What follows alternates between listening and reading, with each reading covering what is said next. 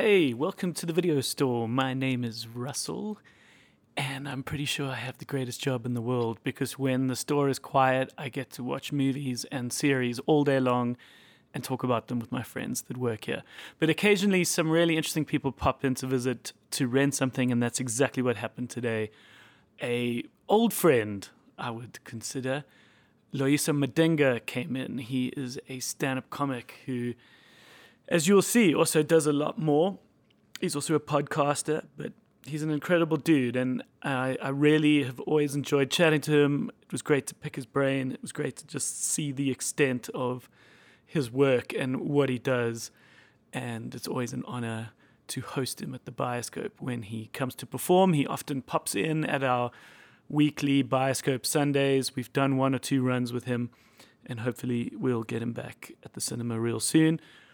But it's a great chat. And with him being a dad, we could talk a lot about some kids stuff. But just in general, it's always fascinating talking to these kinds of people that just do so much with their time.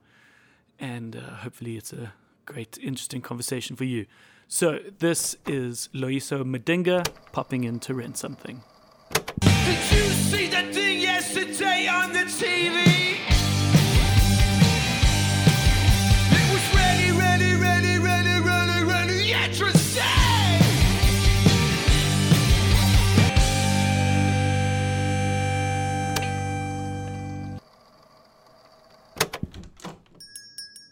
How's it?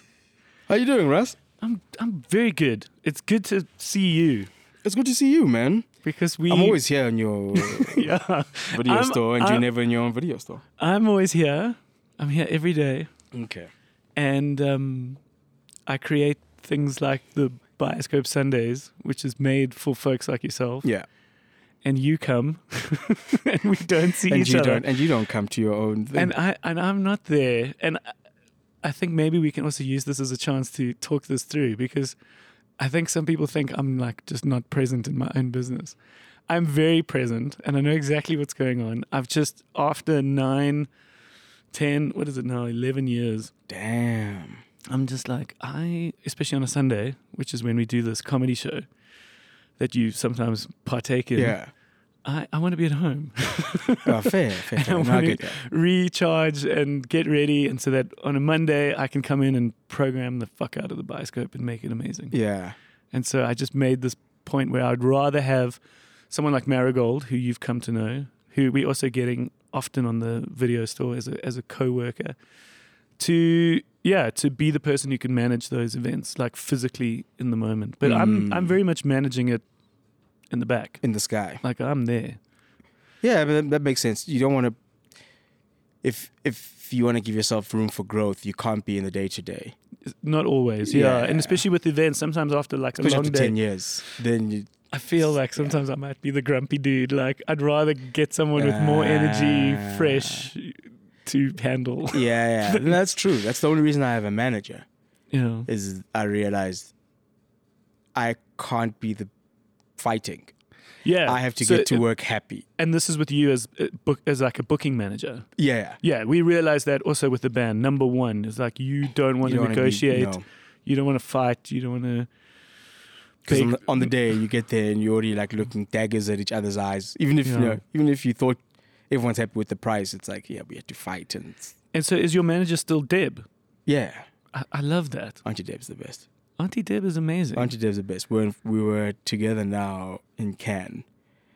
In Cannes? Yeah, it was wild. We're there shit. for other stuff that we do with a team called Project Everyone. They're more in the NGO space kind of world.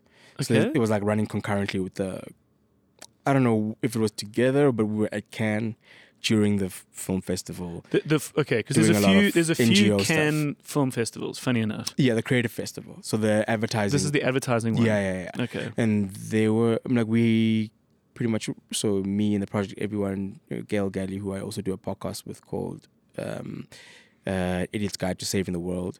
Oh, cool. And yeah, I want to hear all about everything going on in your life. So this is cool. A good start. Yeah. So and that's when that was the first time I met Gail, and we had shot a whole season. We had recorded a whole season of a podcast. Oh, but you'd done via it Zoom. via Yeah, she's Zoom. in London. Okay. In England. Not even in London. She's in the sticks of England, and we were recording this podcast Called An Idiot? An Idiot's Guide to Saving the World. So they're in the global goal space. Global? All right. So global goals is essentially the UN has set goals and a date, which is 2030, for certain things to be done in terms of the environment and people in general, right? Okay. So from hunger to emissions to there's 17 goals. So the podcast is about bringing the average person into that world in a friendly way and not just in a, it seems like someone else's problem all the time. It's like emissions. This doesn't sound like something I can change. Yeah. So it's like, okay, cool. How do we bring people into this space in a more casual, less UN pointy finger kind of way? Oh, okay. That's cool. So we were in Cannes because we had a session. We were like doing a session that we were talking. Oh, you were kind of panelists on something. Yeah. Cannes lovely, eh? Did you like it? Yeah. It was. It's just that the festival itself is overwhelmed. That kind of takes away from like the city. Yeah. But the sense that I got was like, okay, this feels like I want to say retirement-y villagey. But beautiful, amazing. Yeah. But like I go, come here to party. But if you want to go somewhere beautiful Let me tell you, for the film festival. Yeah, of course. Yeah, it's because they ship in cocaine. we went in 2011 and we're like, because we felt like we needed to do this. We've owned the Bioscope for a year now. We need to go to Cannes. And we've never gone again. But like, so glad I went. So glad I went just to see it. Like on the opening night, it was that movie called Midnight in Paris. Oh, wow. If you remember it. So on the opening night, like you could just chill on the side of the red carpet. They allow space for public to gather. And you're like, oh my God, it's De Niro. Oh my God, it's Owen Wilson. It's Martin Scorsese. Snap. It's everyone. And you're like, oh wow. Just like the most famous people in the world, just all together. And you're like, oh, Jesus. Don't they exude something? I mean, it's something. It's quite something to just be in that cinema. We also watched a couple of movies in that cinema, in that main room. Did you go into that main room? Yeah, that's what we were presenting, yeah. Oh, you were in that main room? Yeah, and it was, but I'm like, just to go back to like seeing stars. Yeah. I remember when for some reason, Comedy Central sent me for that movie, Baywatch, to go interview the cast in Miami, right? Cool. And then, so I got to interview them. The Rock wasn't there that day, but I got to interview the rest of the cast. And what's the pretty boy name again? Zac Efron. Zac Efron, right? Yeah. So that was my first interview with Zac Efron and the two blonde, two hotties. Yeah. And they walk into the room, and you got 5 minutes, bro. And it is a hard 5 minutes. They got a guy there who will stop you mid sentence. He'll stop the actors mid sentence. No, because you can imagine how overwhelming that day could be. Because they just sit and just have 200 of you. Yeah. So they walk into the room, and you know that thing that you always hear, like in movies about, or even if you listen to agents in Hollywood, like you got, I can see a star. You got a star. I can see it in your face. And you always wonder, like, okay, what the fuck is that? And like, if you can act, you can act. And then they walk into the room. Yeah. Bruh, they literally glow. Yeah. They literally just like, Zac Efron was prettier than the girls. Wow. He is beautiful, Maji. Yeah. The TV does not do that man justice. He's so pretty. I was like, God damn. So yeah, I get that whole thing, bro, of like stars. They just have a thing. Yeah. No, I can see it. I get it. Yeah. Your main thing is shows, is stand-up comedy. Huh? That's your main. That's my main pursuit. It's your main pursuit. Not my main money bringer. Yeah. Comedy does not bringeth the moneyeth. Writing, hey? What is the weird voiceovers? I do a lot of just like, it's just kept me going. I was just chatting to another comic, Stig, now, and I was talking about like somebody. I was lucky that someone told me, don't quit your day job for comedy. Yeah. Comedy will tell you when to quit your day job. Ooh. That was ominous. That was the world telling you don't quit your day job. Gong. And then when I did, though, voiceovers picked up. Okay. So at least that's cool. It's like, what kind of voiceovers? Commercial stuff. Okay. Yeah. Get the new XYZ, and when you come to our store, you also get that kind of stuff. You got it, bud. It's like everyone thinks they want a different voice, but they all want the same. Yeah, yeah. Do you know Brian? Yeah. Brian, I used to slug it out for MTN work. Yeah. It's so funny because he went to Wits with me, and I bump into him every now and again. I'm like, dude, you are the voice of radio. You are like the white guy. Brian gets all the voices, bro. Brian gets mad voices. Oh, that's cool. Yeah. So do you do different languages as well? No. Are you mostly English? English. Yeah, I would make even more money if I did in isiXhosa, but I was chatting to Kaya about this, and I was like, I thought I spoke bad isiXhosa, but what I speak is, I'm not going to go into too much detail, but is Hlubi. Okay. And anyway, the Hlubi people moved from KZN to Eastern Cape way back in the day. So a lot of it, so we speak, it's like we integrated into the Xhosa people, but we kept a lot of our language. And that's your heritage? Yes. But we kept a lot of our language, and then the area I'm also in is also by the Lesotho Mountains, so there's also a mix of a lot of Sesotho words. Oh, wow. So I thought I always spoke horrible isiXhosa. And I was like, no, I was dialected. My Xhosa is very like mixed dialect kind of a vibe. This ominous thing. My Xhosa is mixed dialect. So yeah, I would have loved to do more Xhosa voiceovers, but it's like so they like someone could tell the difference. Pedantic, someone pedantic about, because Xhosa is also in the accent. It's a tonal language, so it's something that people they'll go, "You speak in Xhosa, but why does it sound so weird? A little strange." Yeah. Okay. And then the comedy, where are you at now? Because are you building up another special? Have you done something recently? Where are you at? I don't know. Like, because I must say, I found it really interesting understanding comedy and comedians in general. It's because it's remarkably similar to a band, and it's if anything, it's done in the opposite way. But you build up an hour in the way in which a band would build up an album. Yes. And then when a band would write it, record it, and then perform it for a year, a comedian's almost the opposite. Yeah. You sort of build it, and then once it's done, you then got to start no one again. It's not like music. No one wants to hear it again.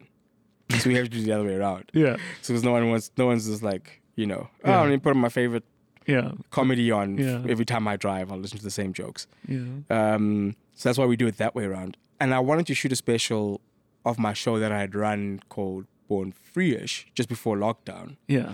And then lockdown happened. Yeah. And then we all went dormant for a while, and especially comedy, because it was like nothing was making sense in terms of like where we're going to perform. Even when we started coming out, it was like ways to perform. Yeah. No, and it's only now picking up. I loved being that venue. It wasn't actually a full-on plan.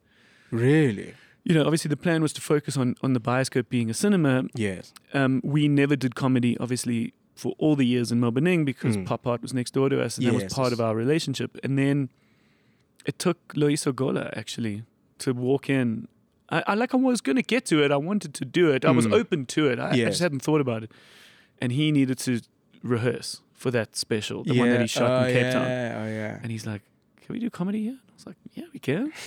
He's like, "Can I take a week?" I'm like, "Yeah, we can." Oh, nice. And then it was so great to be that space. Yeah, man. And I was so nervous after that first show of his. I was like, what was it like? And he's not a dude to mince his words and everything, but he was like, it was amazing. It was great. Just enough people. He sort of described the architecture of the room for him working, and I was like, I'm so happy. Yeah, dude, this room just works. I'm so glad. I'm really glad to hear that, because it's always been a big part of, and I just always think that, I've said this before, but with every show and everything, like, it sort of lines the walls of the space kind of figuratively, comedy just brings so much joy. It's a great thing, bro. And it's so weird. Like, sometimes when you meet people who just don't go to comedy, I'm like, that's weird. What's wrong with you? You won't go somewhere Words about making joy. Okay. Okay. Who hurt you? Yeah, who hurt these people? And I had a great run here. Yeah. Also. So you were working on Problem Child, right? And no, that was new like stuff. You were trying new stuff. I was trying new stuff, and that was like the first night was like an hour 45, which I've never done. Yeah. I've never done. But even that was also, I look back at it now and I'm like, was it even a show, or was it just like me on stage for a while? But you need that. I love the fact that we can be the space for that gymming, because it's such a win-win-win.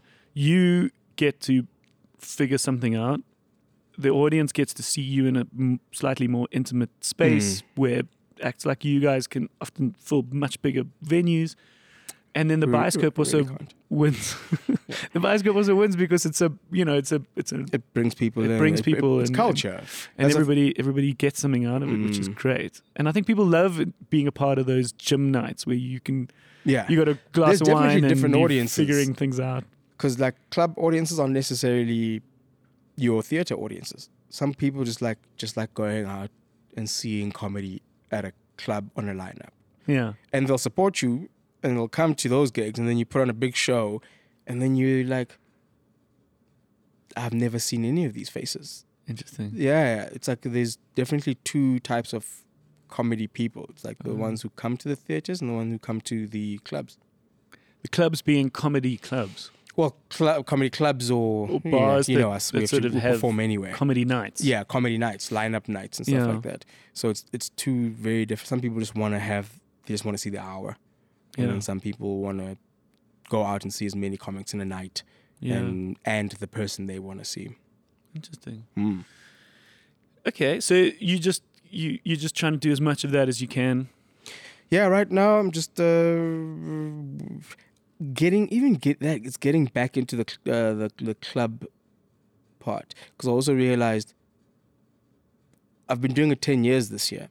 Okay. So I have enough skill to just do it comfortable hour. Yeah. To like kind of like have to work within like undefined parameters of a show. Yeah. But a club is where you really chisel things out and give them form. Yeah. So I'm only now, I was like, okay, cool. Let me not lose that skill. Let me get back and hit the clubs, which haven't been great, man. The venues are horrible. So it didn't help me go back out. Every time I go out, I'm like, this is worst case scenario for stand-up. And you go somewhere else and it's like, oh, this is also like... Well, I'd like to believe that ours is okay, because Nah, bro, it's perfect. We've got a theatre in the sense that you're facing the direction of the performer. You're not sort of sitting at a table or sitting... Yeah. So even with music, it's got to be a very particular kind of performer who's going to perform here in the Bioscope. Have you had music here? Yeah, throughout the years we've often... Really? But it's got to be more singer-songwritery. Yeah. It's got to be more like... It's got to be like a focus. Like when we were playing in Japan... Performing directly at the audience. They stare at you. They're there for you. They're not there to talk shit and hang out at the bar and be seen or whatever. And so it's quite disconcerting. It's a very different thing where... Jeez. Obviously it wasn't seated in Japan, but they all participate, they all cheer and clap, and then they sit in silence. And even the drummer in the back's like... It's a politeness. Yeah, they're just there. They're waiting for the next song. Yeah. And it's the same for here. Like someone would cheer and then it would be deathly silence. Snap. And so you got to be ready for that. Yeah, because it kind of I would assume it would make you have to throw more at the audience of yourself. And you just got to be confident. Yeah, you just got to be like happy with the silence, ready to go. And happy that they're happy just being there with you. Yeah, and don't take it in the wrong way. Like they're not bored. They just like, especially in Japan. And I also went to a couple of music shows when I was in Helsinki. Same thing. It's just that kind of audience. They're not there to talk shit and hang out. They just they pay quite a lot of money and they're like, now we're ready. Give us the next song. Yeah, it's like performing in Switzerland. Yeah, so you've done some good touring? Well, it was like Switzerland was Montreux Comedy Festival. Oh, cool. Which is kind of like, cities tend to like want to do more and more festivals. Yeah. So they started a comedy section, but it was in French, and then they started because Montreux is quite famously music. Yeah, it's a jazz fest. That's the one that they're huge about. And there it was such a it threw us off so much on the first night. How they listen intently, laugh quickly and politely, very European. Yeah, which we're not used to. Yeah, because we laugh and enjoy and South Africa is boisterous. That's what's fun. And then we'll turn to the person and have a chat about the joke we just heard. Yeah, and theirs is like ha ha ha ha, nothing. And if your joke kills, they clap. Yeah, but almost like they can't clap and laugh at the same time. Yeah. So it's just like your rhythm just has to change so much when you're there because you don't have the time to just enjoy the laughter. It's all of a sudden silence and you're like, oh, continue. Oh, sorry. And then what happened which was like after the first night, luckily we had like practice runs. We're like, this is who they are. You get the rhythm of it. Mm-hmm. And then you've got the other podcast, which I know about. The Dope Ass Podcast. That's cool. That's just the same three dudes, eh? You come together when you can. Yeah, and we just have a chat. We just have a chat. Just sort of comedians being comedians. Yeah, and it's more even stories from the road kind of vibe. Nah, it's not even that. It's like literally just three friends. It's lovely. Because we just like, we enjoy each other's conversations. Yeah. And we literally just chat. Like, I'll click record. We'll be talking while I was setting up, and then I'll click record while we're talking, and then we're going. We like, there's no like, and we start the show. Yeah, we just, that's great. So it's just literally just like a fly on the wall of Robbie, Tats Ngonzo and Robbie Collins. Yeah, lovely, man. And it's fun, man. People keep bothering us to bring it back, and it's like, it's been weird. Robbie's been gone. Tats went traveling. I went. It's like we hardly see each other as much as we did when we were doing that thing. Yeah, and you don't want it to necessarily be a Zoom thing. It might not be the same. It's quite nice to be in the same room. Yeah, it's really nice to be in the same room. We learned a lot of things, like we do live shows, and then we realize, live brings another element that's not the actual podcast, which is like a live podcast recording. Yeah, I'm looking forward to doing more of that here. So yeah, it could totally happen here, and it gives a totally different vibe to us just in a room together. Yeah, you're playing to the 50 audience other people more. now. Yeah, you play more to the audience. And once I couldn't make a live, so we had Kagiso, who's like, Kagiso will fill in because he's like the greatest storyteller. And the audience was like, yeah, this was nice enough, but it's not what we came for. And then we learned like, our thing is a thing, and people kind of, even if they can't put into words what it is, they go, no, we specifically want that dynamic. Because he's not a boring person, Kagiso. Like, he's hella interesting, hella funny. He's got 1,000 great stories and knows how to tell them. And so you go, so even a great something else isn't what they want. They specifically wanted this thing, which was amazing to learn. Lovely. It's cool that you're making stuff. What are you watching? What do you enjoy? What is your setup, so to speak? Like, what do you? I currently watch. We actually just started watching Mo on Netflix. Mo, yeah, he's a comedian. Mo, I think his name's Mohammed. I don't know. Okay. He's an American stand-up. Has he got a show? Yes, TV series on Netflix. He's got a special, but he's also got this. We're watching this, and it's really good. It's based on his life. Yeah, and it's kind of like about him. I love how that'll always be the thing. Like, a comedian will get like a show. Yeah, man. Well, that's what we hope for. Here's the thing: comedians don't get famous from stand-up. We get famous from something else that brings people to our stand-up. Yeah. So there's only like maybe one or two that have ever been like the rock star. I can't even think stand-up guys. I mean, like Russell Peters, for example. He's never really acted. Yeah. Russell Peters. Yeah, a few guys who blew up virally. Very early. Yeah, they blew up like. Okay, so Mo's got himself a TV show. And so him as a Palestinian, and he hasn't got his papers yet. So it's like him and his life in Houston as his immigrant who's like living with his parents. His dad died in the war in Palestine. It's like a really great, really interesting, and it doesn't feel like because once we have something new, especially if you're like I don't know what the right word is to encompass all of it, but like if you're like a particular person, even if you're like a person of color, but not even just that, because God Amala. He also stand-up comedian. Okay. He created a series, also good, about him moving to America. He was huge in France, and the thing is about him coming to America to try and make it. Okay. And who's this? Gad. He's like Gad Amele, I think. How do you spell his first name? Ghad or Gahd. Okay. Yeah. Huge, like probably the biggest stand-up comedian in Yeah, France. you see, now I don't know about him. No, I only know about him because I saw he did, when he was trying to transition to America, he created this documentary called 5 Minutes in America. Okay. Where you see him working towards building a 5-minute set or 10-minute set, 10 minutes in America, which was really great. And then I found out about him, but obviously we wouldn't know because it's like, yeah, he's been speaking in another language. Okay. Yeah. Okay, so you're enjoying Mo? Mo was really good. Trying was really good. It's lovely. It's so nice, man. On Apple TV Plus. Yeah, and it doesn't feel British, weirdly enough. It's so good. I've spoken about it in a previous episode, and it's nice that we've sort of caught up now. So now we're going.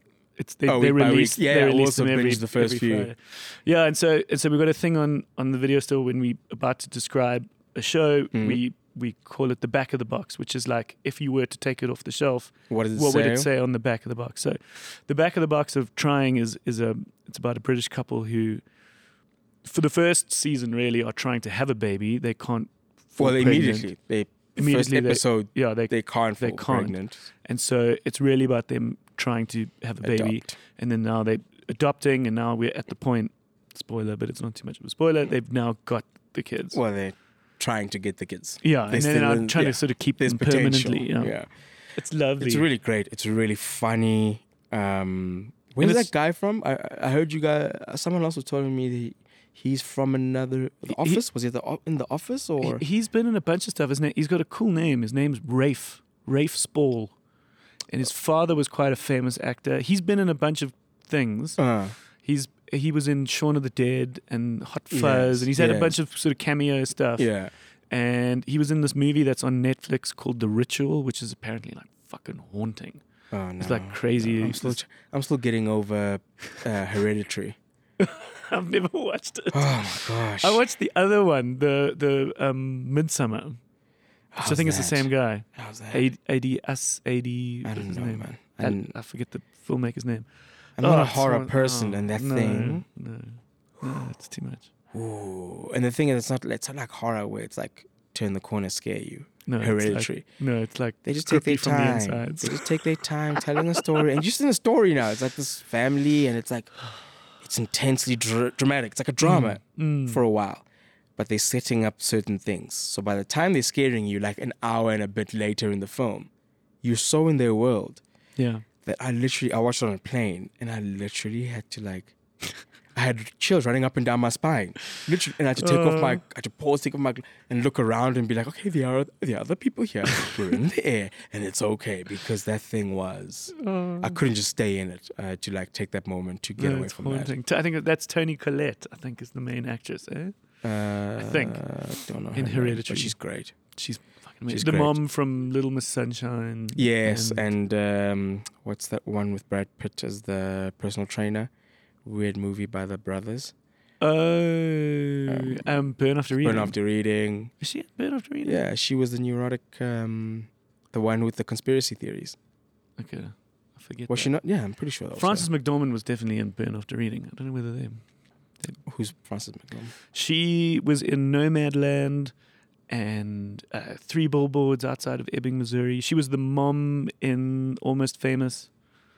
Nah. But anyways, Brad Pitt in Burn After Reading's great. When he's that sort of dumb. That was the first time I liked Brad Pitt. Because I was young when Brad Pitt was the thing. Yeah. But he was also in that phase where he was the heartthrob. Yeah. So I was like a young boy, just whatever, man, this Brad Pitt guy, whatever. So I didn't really get into his stuff. I watched Seven when I was a kid. But then did that haunt you?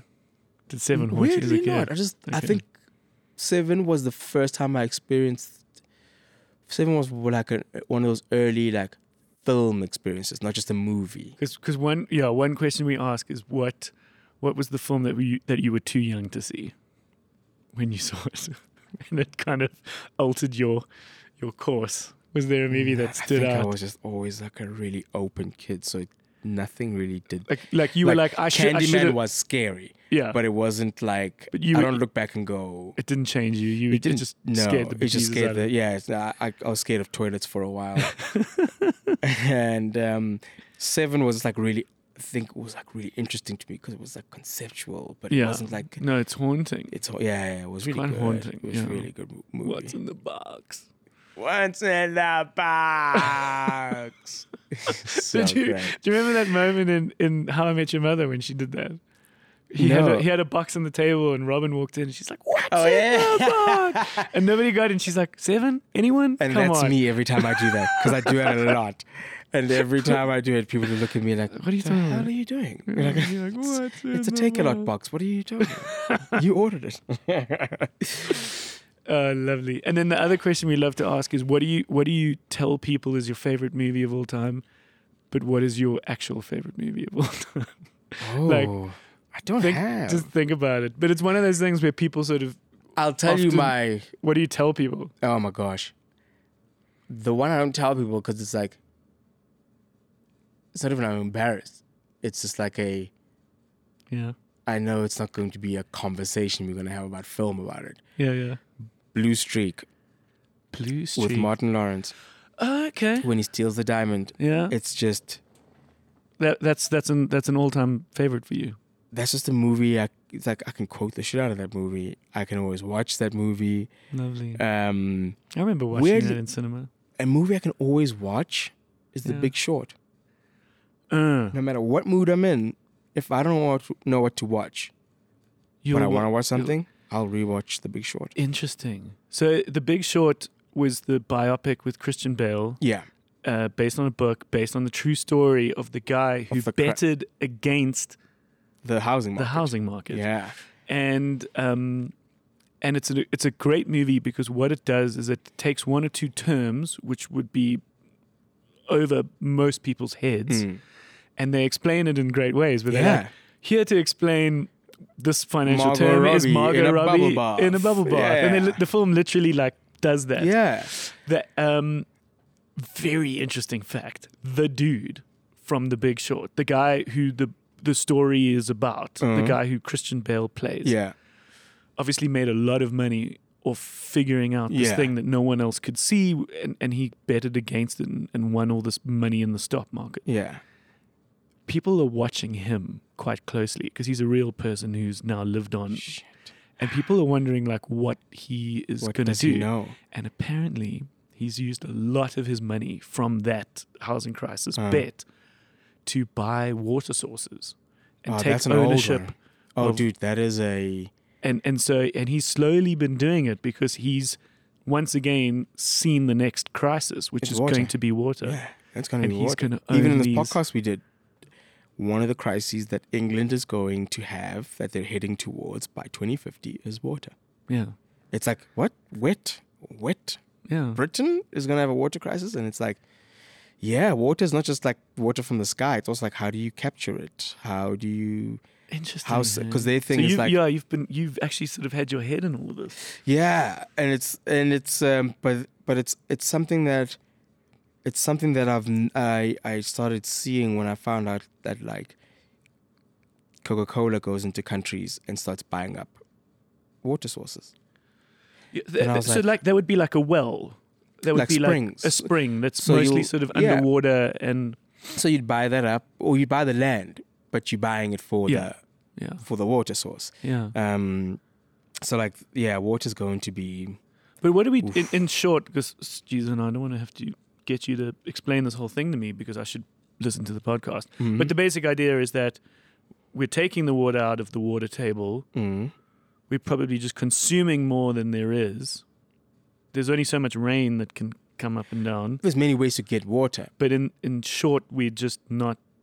We're consuming more than we're not capturing enough. It's all about capturing harvesting it. Yeah, in what ways? Like, because also you can't just build a dam. It disrupts river systems. Yeah. You can't just depend on the springs, because if there's a huge population, then you can dry it up quicker than it replenishes itself, and it takes a while, like for a spring to form. Yeah. And so it's like all these factors. That's cool that you're learning about this stuff. I have a weird YouTube. Like my Wormhole. YouTube is very weird. Yeah, we talk about that here as well, which is like what kind of wormholes do we go to? I love videos about architecture. I love watching construction videos on YouTube. Oh, those are great. There's something called the B1M. I don't know whether you've What encountered it. It's a channel on YouTube where this guy talks about like New York skyscrapers and mega projects and developments. And it's got cool like 3D things of the Singapore Bay mega project, and you can see how they're building things and crazy shit in Dubai. Damn, it's cool. But no, wormholes. Wormholes are are real. the best, man. And it's like a weird. It's never the person. So where do you find yourself in these kind of? Lately, it's been a lot of the guys who create furniture from wood. Okay. Wooden furniture, and for a long time it was restoration videos. Okay. But like no narration. Just play the sounds. What are they restoring? Antique things? Anything from a knife. Okay. I just watched somebody grind a rusty knife he found down for literally 45 minutes. Wow. I found one video. Do you think it sort of comforts you? Do you think there's something? Yeah, there's just some. I think just watching something get cleaner. Progress. Yeah, it just keeps getting better towards something, and just like it's like those dog videos. You know when they rescue those dogs in terrible condition, and then all of a sudden it's like he's clean, and he's getting fatter, and his hair's growing back. Oh, he's jumping. Now his tail's I wagging. will always watch that. I will always watch that. The world needs more of that. Needs one of those every day. Yeah, bro. I watched a guy. There's a great one. I can't pronounce his channel because it's like a German name, but he works at a museum and he restores paintings. Yeah. But he'll walk you through, and he's got a very, he's got a great way of speaking, and he'll detail everything he does on that. And right now, I don't want to brush it too hard literally, you'll watch him brushstroke by brushstroke. That's lovely. And it's 45 minutes. And for some reason, my 1.5, she was 1.5 when I did it one night because she wouldn't sleep. As for your kid, we just watched this 45 minute, and she loved it. Watched, bro. Do you have to watch a lot of kid stuff? Well, yeah, my Netflix algorithm is I can't find anything for me anymore. It's heavily swayed. All suggestions are cartoons now. Yeah. But she's happy to watch on her own. She's had a great attention span for she'll watch a film since she was like one. Watch a whole movie by herself. Okay, that's good. So I don't have to watch. I'll never forget watching this. Basically this family member, this young girl, just being sleepy and not paying attention and not participating in this sort of dinner party conversation. And she was not paying attention to anyone. She was sort of sleeping in her arm. But we needed her to do something. In short. But basically, what was funny was like she was not participating, sleepy, nothing. And then the mom was like, "You can watch for a bit," and she just sprung up. Oh my gosh! She just sprung up and was like, "Oh yeah, you gotta." And I watched that happen, and I was like, "That's quite scary." Those things are crack, my friend. It's quite scary how this like non-engaged, because also these new ones, nothing of a human just sort of sprung up. Yeah. And she now knew could she watch. She was now allowed to watch the film. It's crack. And the mom even said it like under her voice. She was like, "Yeah, she knows. You can watch now." Just gave her baby another hit. Just gave her another needle. It's like, yes, wow. Inject some cocoa melon into you. But that stuff is just like, I watch it and I go, oh, they're using the scams of psychology to get your child to watch. It's not entertainment. But is it not making anything of their life better? They're not learning. They say. It should try. I mean, hopefully some of the bigger ones are trying to teach some kind of lesson. It does seem like she learned a lot of things, like it seemed from there, but they say it does slow down. They've seen that it does slow down their take up on actual speech. Oh. Yeah, so by watching lots of content. Yeah, because I guess the children don't just learn from they learn to speak from. It's like this interesting. So I speak is closer to my child, and my partner speaks English to her since she was a baby, and then she picked up more. She speaks in English. Yeah, she fully understands me, but she speaks in English. And my brother explained that children don't actually learn language from like reading books or just watching stuff. They learn from listening to people interact. So they learn how the language is used, rather than just the language in its intellectual way. So watching these cartoons, sure, they'll pick up the songs and they'll pick up, but the actual then, how do I translate this into speaking isn't there. So I think that's what slows them down, is that instead of being bored and then listening to how mom and dad are speaking, they're just stuck on this TV and they never see how language is actually used. It's just these, and a script is not how language is used, especially these kiddies ones. It's mostly just songs. Yeah. So they'll just... You got to interact with them. You got to ask them questions. You got to pry the Well, let them be bored more than anything. No. Yeah, it's like, let them be bored enough to listen to you and your partner talking. Yeah. Or when the neighbors come over, they at least go, and you go, my word. And it's like, oh, he looked shocked when he said that. And then you'll one day see your kid, like my kid now, all of a sudden goes, what the hell? That's not from a cartoon. I go, someone said that. And she saw how it's used because she's using it properly. Yeah. My niece was on the back seat once and my sister was having an issue with her automatic gate. And the kid in the back went, this bloody gate. And she like shook her hands like exactly like my sister. Yeah, they learn. So they learn how it's used. So that's why I'm like, these cartoons, so do you actively try and limit the amount of screen time? Oh, yeah, she knows. I think every parent does. Yeah. We use screen time for like if we're flying long. Even then, it's like if we're flying to the States. Yeah. We'll then allow her mad screen time because also we're also like mad screen, whatever. Yeah. But like she doesn't know. I secretly love a long flight. Yes. I secretly love it. Yeah, I mean, the content is good, yes. Yeah, it's just like I'm stuck in a place where I'm forced to watch movies. Like I secretly am like, this is great. Like I don't know necessarily what I'd want to do it all the time. But when it happens, as I'm about to do an overseas flight, I'm like, I guess you kind of am excited just to watch movies. I've discovered stuff. I discovered Succession on a flight, and it was amazing. That's a TV show. That's on Showmax, I think. It's an HBO, but I think it is on. I think it's on Showmax. Yeah. I saw that that Culkin brother, Kieran Culkin. I saw him in a bar in New York. Really? I was like, oh my god. I love his character. I saw him in something else. He has a particular way of acting, which is I guess it's one of those things that help. It does help. It's almost like a comedic voice. Yeah. It does help you stand out. Yeah. You think acting is just like, no, play the part. It's like, you got to bring some of yourself in. Yeah. It helps people cast you. We watched, so on one of the flights to Japan as a band, we at one point decided, no, we're gonna, me and the guy next to me, the keyboardist, Gad, we're gonna sync up. We're gonna watch this movie together. Okay, nice. So if one of us needed to go to the toilet or order something, we'd both pause. So we'd be watching this movie together, which was funny. And have you seen the movie Inside Out, the Pixar movie? Yes. And there's that scene. Quite dark. Yeah. And there's that Bing Bong scene. If you remember where with her imaginary friend Bing Bong. Jeez, bro. I was like, both of us started crying, and I looked over to him, and he also started crying. We just had this like shared moment. Trevor and Eugene have this thing that watching on a flight is more emotional. It could be. What? Yeah. They're like, yeah, man, watch a movie in air. More chance of you crying up there. I was like, I've never experienced that. Oh, that's funny.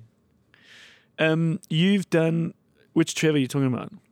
Noah and Eugene Koza. Yeah. Yeah, they were ones just like talking about like, they were convinced. They were like, Loisa, maybe you just watch comedies when you're in the air, but like if you watch a heartfelt... I think there's a thing. Thing. There's a thing to it. You've done some Daily Show stuff, eh?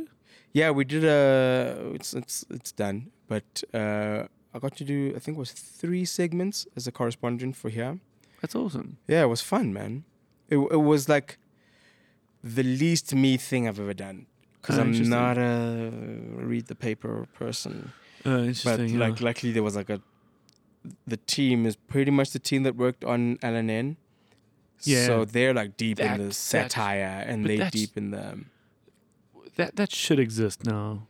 I mean, yeah, I know... But the platforms, no one's there for the truth. There's no platform where you can have it's like it was satire. Like a localized John Oliver in a way, right? Like, but no one, SABC is not going to let you, because then you're criticizing the government, and I'm like, we know that they're affiliated with the government, so no, SABC would be the wrong place. Where was it? It wasn't E. Yeah, but thing. No, but it could exist on the internet now somehow. Yes, there's definitely a gap for it on the internet. I just don't know if there's anyone.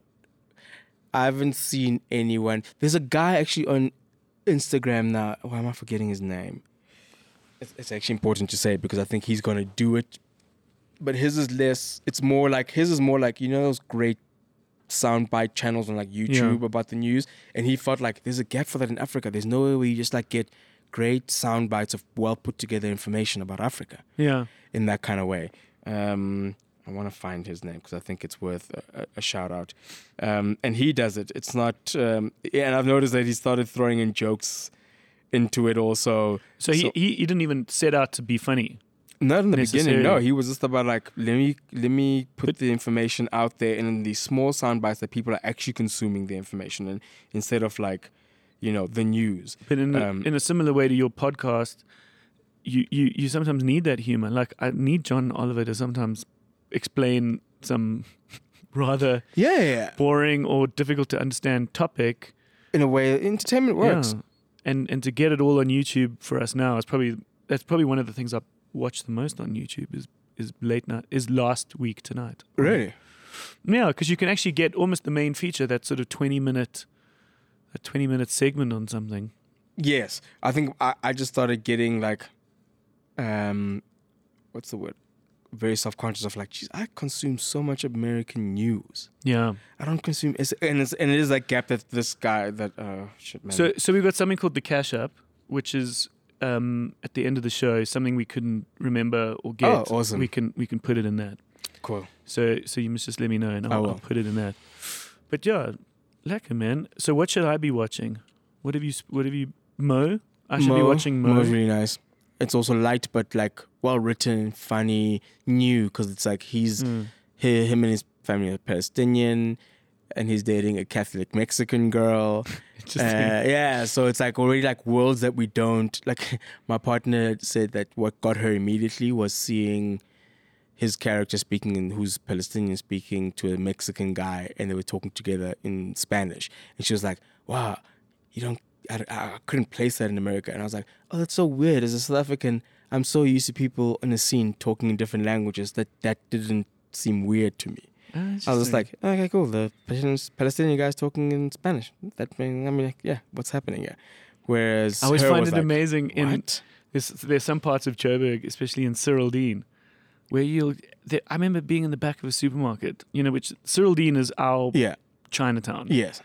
I remember seeing this black dude in the back writing in Chinese, writing on the box. Really? And I looked at him. I was like, "You can write in Chinese?" And he's like, "Yeah." I was like, "Fuck, that's cool." What?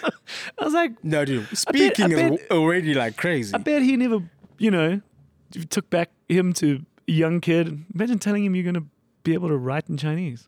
How do you end up writing, bro? What is he adopted by Chinese people? I think he just learns on the job. I don't know, but it was amazing to see. I was like, how cool is that? That there's a little wing of Joburg where there'll be a dude that can write in Chinese.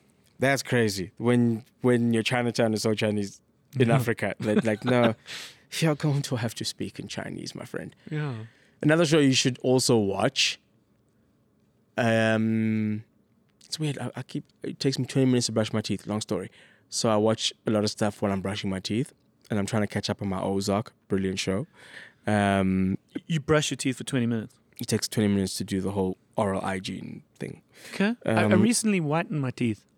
How did that go? I did a week of that sort of gel. Oh, that you put in the gum thing? And you put on the blue light. Yeah. I must say I could tell the difference.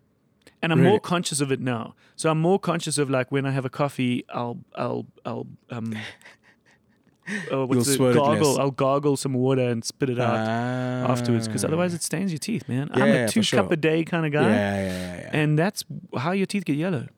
Yeah, I have. And I noticed it in 6 days of doing this thing. I was like, it worked. Yeah, to some degree it worked. But does it whiten as in put a whitening layer on, or because I've also seen the thing where they warn you like it's actually removing a layer to reveal a white layer. Apparently the toothbrushes, the whitening, that whitening isn't good. It's not good. That is so this is a different process. This is a different thing. I think it's more of a bleaching, I guess. There's this great video because I have teeth problems, and there's this great video of what's his name, man? He played the Green Goblin in Spider-Man. Defoe. Yeah.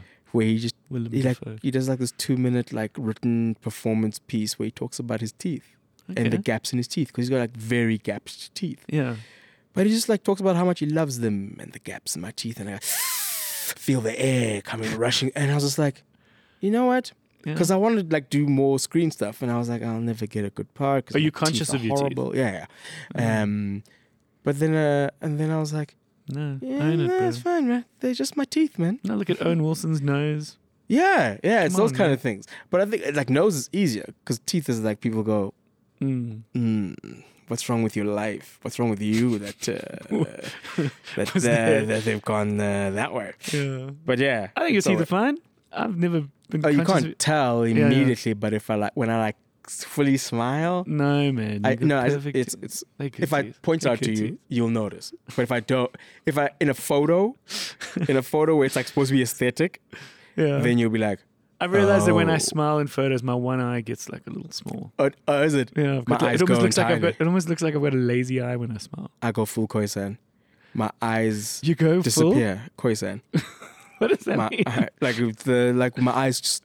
Khoisan people have like very like. What's the biologically correct way to describe that?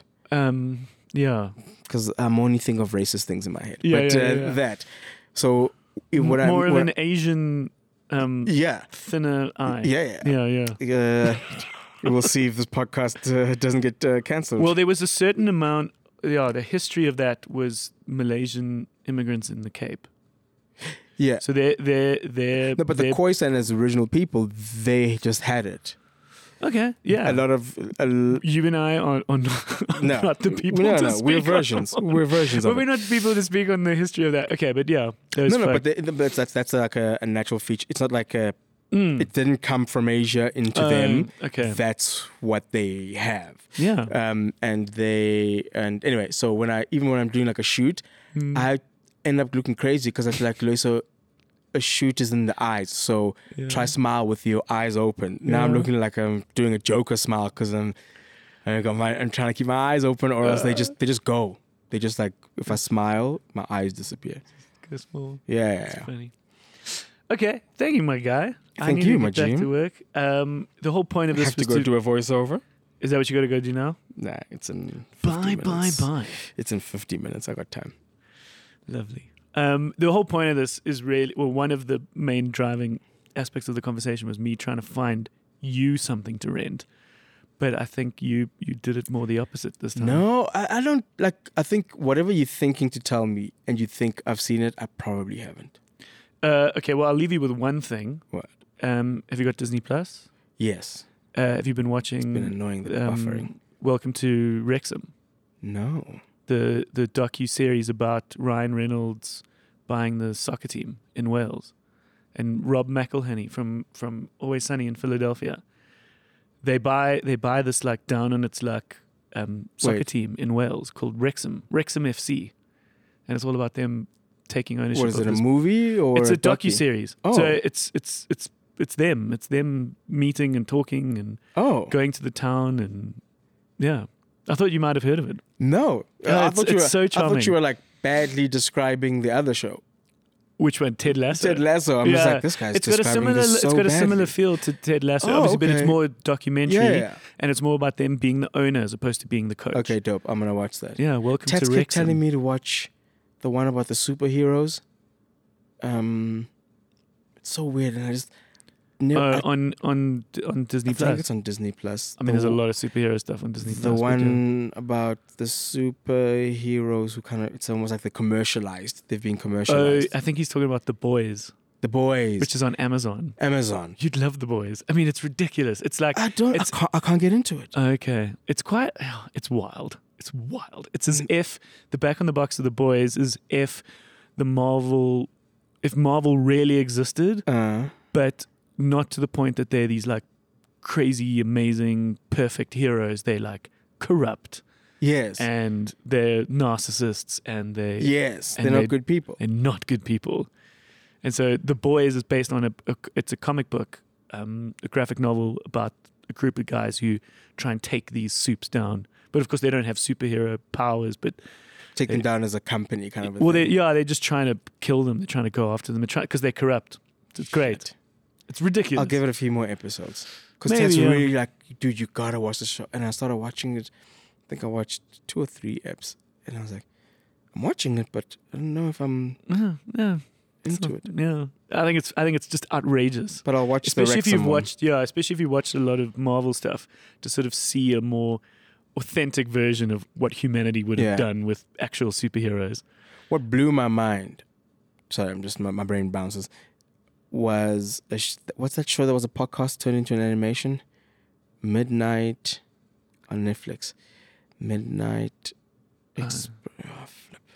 Anyway, it was like a podcast, and he does interviews. But then he took the interviews and then created an animation of this guy who runs a intergalactic radio station. But then he takes this thing that takes him to other planets to experience psychedelic. Anyway, it's like this weird integration of animation and podcast.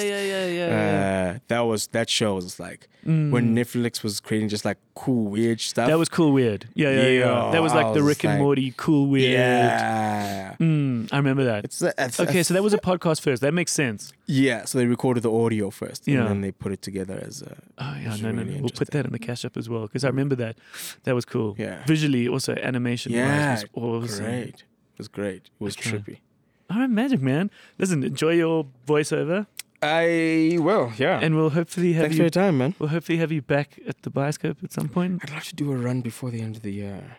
Yeah, let's do it, man. Because there was going to be that one a while ago, and then I think your schedule changed. Yeah, it's me and the show that I'm trying to put together, and I don't know if I want to put together anymore. It would be an honor to have you back. I'd love to. I'll be back. I'll be black.